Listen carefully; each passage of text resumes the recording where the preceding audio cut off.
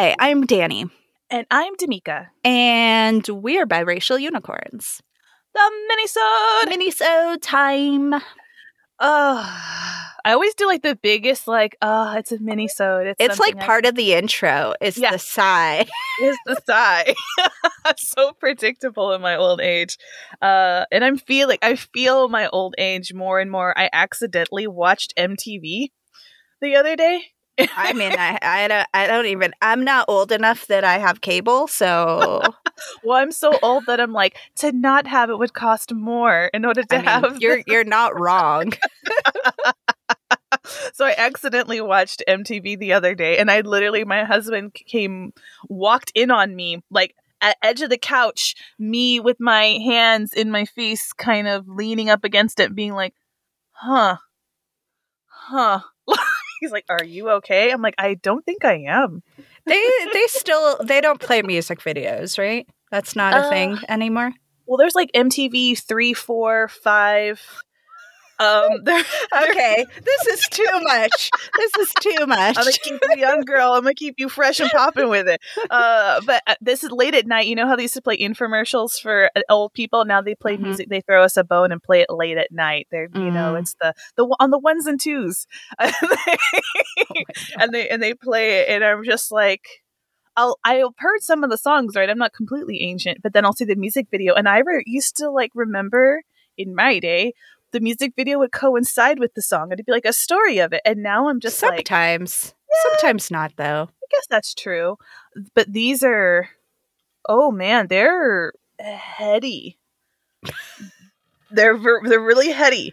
We live in a more artistic time, Damika. Is that what it is? And I'm just not understanding these kids' art out here. Is that what it is? It's either Up in the Club, which I can get that. In a vacant building with a band playing, I can also get that. The 90s nostalgia maybe that's what it is. It's so much 90s nostalgia, 2000 nostalgia, and there hasn't been, in my opinion, a big enough space in between for it to repeat so viciously. Girl, the fashion. This is like off track for me. I'm so sorry. I'm so sorry. We need this. I'm living. Maybe that's what it'll be, like a mini-sode that's not a surprise. It'll be a mini-sode special. Like I'm feeling it, going back to the 90s and things that should have come back, things that haven't come back, things that have come back and shouldn't. So maybe that's what we'll have to do. Yeah. But for now, maybe this is a good segue into,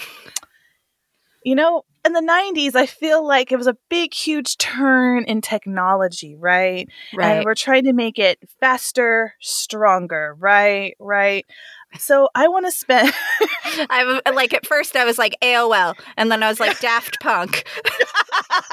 Where are we going? Better, faster, stronger. Actually, so we're going to spend 10 minutes, and this can go in many ways, so I'm excited. We're going to talk about AI, artificial intelligence. Interesting. Yeah. Interesting. You're thinking like real or like fictional? So I've got both. So I've got some examples. I figure we could probably start fictional and maybe kind of round out of how that has transpired into real life. Yeah, I mean that's a hard path to go down because I'm just going to spend half an hour talking about data. But It was hard. I realized the dangers, and because it's very difficult, but I believe we can do this. It's important. Yeah, I don't know. Artificial intelligence is an interesting topic, and I feel like if we're talking fiction, it's hard to not go down that path and end up at the Matrix, in my opinion. Yeah. Just because I think when I start thinking artificial intelligence, then I start thinking about what if this is all a simulation and all of that. So that's where my brain goes. I don't know what that says about me. That's okay. For me, when I think of it, it's hard for me not to go down robot versus AI. So when people want to bring it up, I'm like, no, that's a robot. I'm like, no, that's AI. So it's deferring that and like, well, what is that learning capability? And then I get this fear of sentient life. And that's the rabbit hole I start falling down into. What if you're realize that you are alive or you have feelings and emotions? What does that make you? And then I start thinking about the soul, and then I start getting in a real dark place. You just got to be like me and not believe in a soul, Damika. Yeah. It makes things so much simpler. It'll all be so much simpler then. I have often thought a lot of my problems was too much soul. Too much soul. Yeah, no, but I do think there is some blurring of that line of robot and AI, particularly in fiction, because often in fiction, it's like a given that a robot or an android has AI. So AI, I think the distinction is robot is the hardware, AI is the software. Exactly. Because there were definitely things where I'm just like, well, that's technically like, oh, look at all this AI that we use every day. They're like, we've got Roombas, we got I'm like, that's a robot. That's not AI. Roombas aren't intelligent. No, but you would be surprised. And I'm thinking like, especially Honda, they've got a lot of markups for robots, like the robot dog, little pet, things of that nature, things for the house. And I'm just like, is that AI? I'm like, no, player, that's a robot. And so I'm thinking we're kind of having this blur of like people being very excited to have robotics in their home, but realizing that is not AI. Yeah, I think AI includes, at least my thinking of it, totally unscientific, because what do I know about that technology? But to me, the distinction is AI is adaptable and can learn and grow. Whereas like your Roomba isn't going to learn how to cook you dinner. Like that Roomba just has the one thing it does. And yes, it like maps out your house or whatever, but like it's coding. Like all coding isn't artificial intelligence. It's the intelligence. It's the adaptability. I hope we don't get angry emails because we don't know what we're talking about. I hope Roombas don't write us angry emails. Tell that to DJ Roomba. He grew. Exactly. Googly eyes and everything. Be very upset with us. I think so. What is, in your opinion, between books and movie and TV, what is the place of AI in fiction? I mean, it depends on. It's just like it's too big of a category. It's like saying, what's the place of space travel in fiction? You know, it's like such a huge category. But I think often it's basically to raise the question of what is human, what makes us human, right? To kind of explore that blurred line and where it can exist, and to lead people to exactly what you're talking about of like questioning the soul, and how does that, you know, how much of us is programmed and how much of us is like thanks to a higher being or something else. It's so interesting because you're looking at things in very famous characters like C-3PO, R2-D2, Data, Wall-E, like in the, you know, the iRobot character from the 2004 movie, of their importance within the storyline and kind of reflecting what we fear within ourselves and how far we're going in technology, but also the helpfulness as well of that surrogate human friendship that we're kind of desiring and testing back and forth of feelings versus function. And it's such an interesting pull. I was talking about it with my husband with Data specifically, of me personally. I would always be so crestfallen when Data would be so close to perhaps gaining the ability to have emotions, but at the same time, that would take away him and his self, his essence, his function, how he fits into the fabric of Star Trek.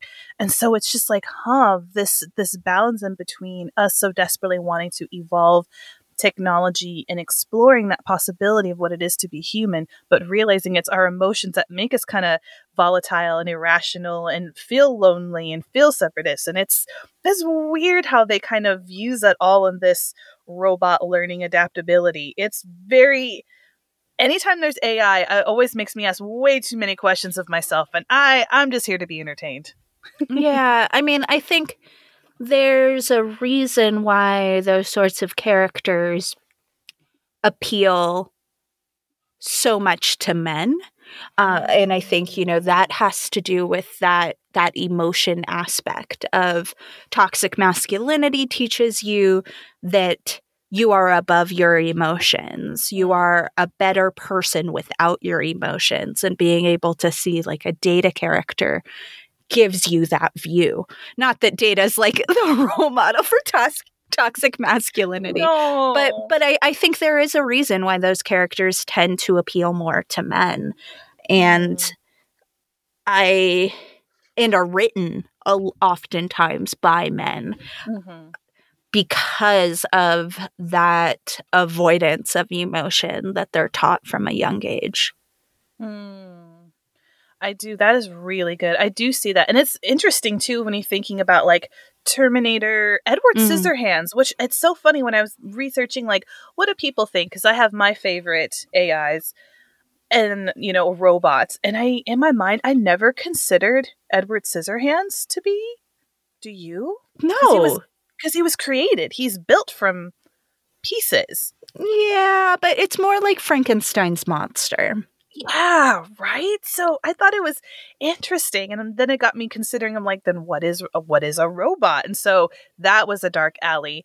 But I feel like a lot like Terminator, things of that nature, they do tend to present masculine. Not always, but I do feel there's a lot of masculine presenting AI representation within entertainment. And I think what you're saying is so poignant. That is such a good connection. Yeah, but not all AI sort of robot created, like you said, if people are considering Edward Scissorhands, obviously he has emotions. And I think the other really big example of that are the Cylons in Battlestar Galactica, because they are emotional creatures. And often, at least with like the sleeper Cylons, they don't even know that they're not human. So yeah, I think that's an interesting conversation. And I think all of that, once again, goes back to that conversation of like, what makes us human?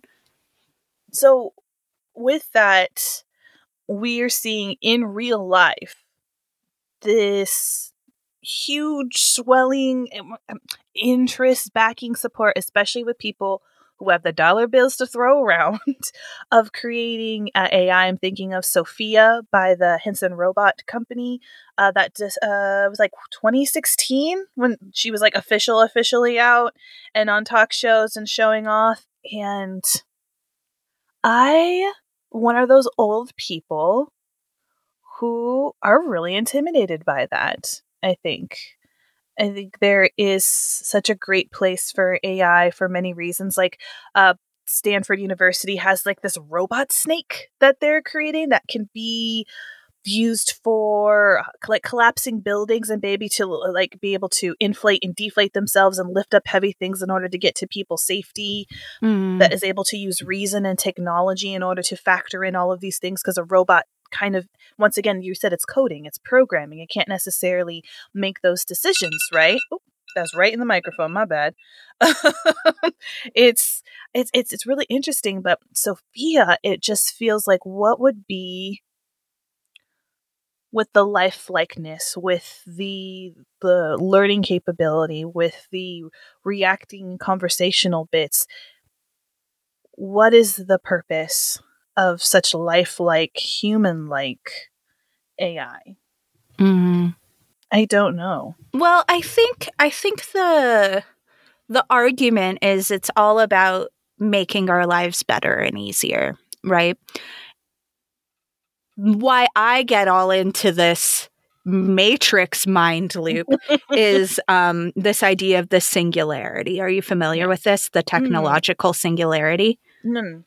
Okay, so this is the idea. It's a hypothetical point in the future at which time artificial intelligence surpasses human intelligence, and technology and technological growth becomes completely irreversible and completely uncontrollable, right?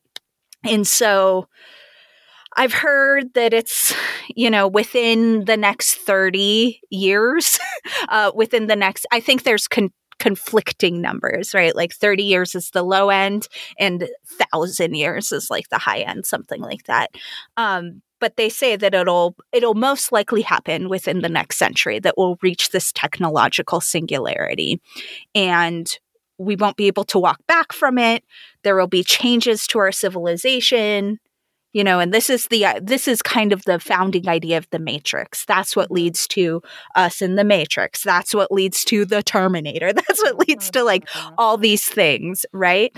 And so I think, and I don't know if we've talked about this before, so apologies if we've had, but David Duchovny, when he was working on his doctorate, his topic that he was writing about for his dissertation was this idea that historically we have seen things in terms of like good and evil, moral and unmoral, and technology developed in a bubble outside of that judgment for some reason. So we don't usually see technology as good or evil. We just see it as technology without judgment. And his argument was because it is unchecked, it can only balloon to the point where it is evil.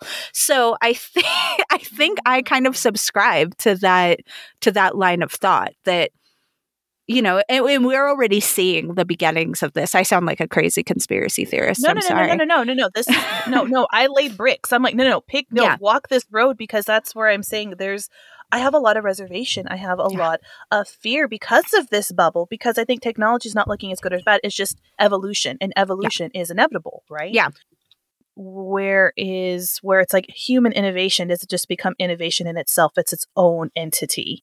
And it gets to just innovate itself without human input. Because I don't think we're necessarily alongside evolving next to technology. We're not parallel to each other, And I have a lot of intimidation and fear and reservation about that. There was LeVar Burton. He read a short story that talked about that, and I love being able to use that and talking about his own reservations with it. And it was just kind of what we're saying about how we used to feel this way, and he read this story and it kind of made him question it back and forth. But yeah, this feeling of, it sounds conspiracy theory, but and I would say, to take that idea a little further, or perhaps to bring it back full circle, is I think that it is used as a tool, a literary tool, to kind of question authority, to question the status quo. So I think it's used often within science fiction, this idea of like, we are barreling towards this thing. What does it mean for all of us? And I think AI is often used that way. But yeah, AI is real. Like, we've talked a lot about fiction, and I know we got to wrap it up, but I'm sure you've heard of this, how AI are creating completely brand new human faces. That's like a whole thing. It's like inventing new humans. It's just like imagery, but like, that's pretty incredible. And there's certainly a lot of ways that adaptable technology and AI can be used for good, but it's also weird. It is, because like I said, who is checking that, and what are the limits to growth? What is the limits to learning? What is the limits to learning? There we go. That's right. Yeah, that's my concern. But yeah, AI has been, I think AI creating more AI is like a very scary thing to me. All the brown people listening went, nope.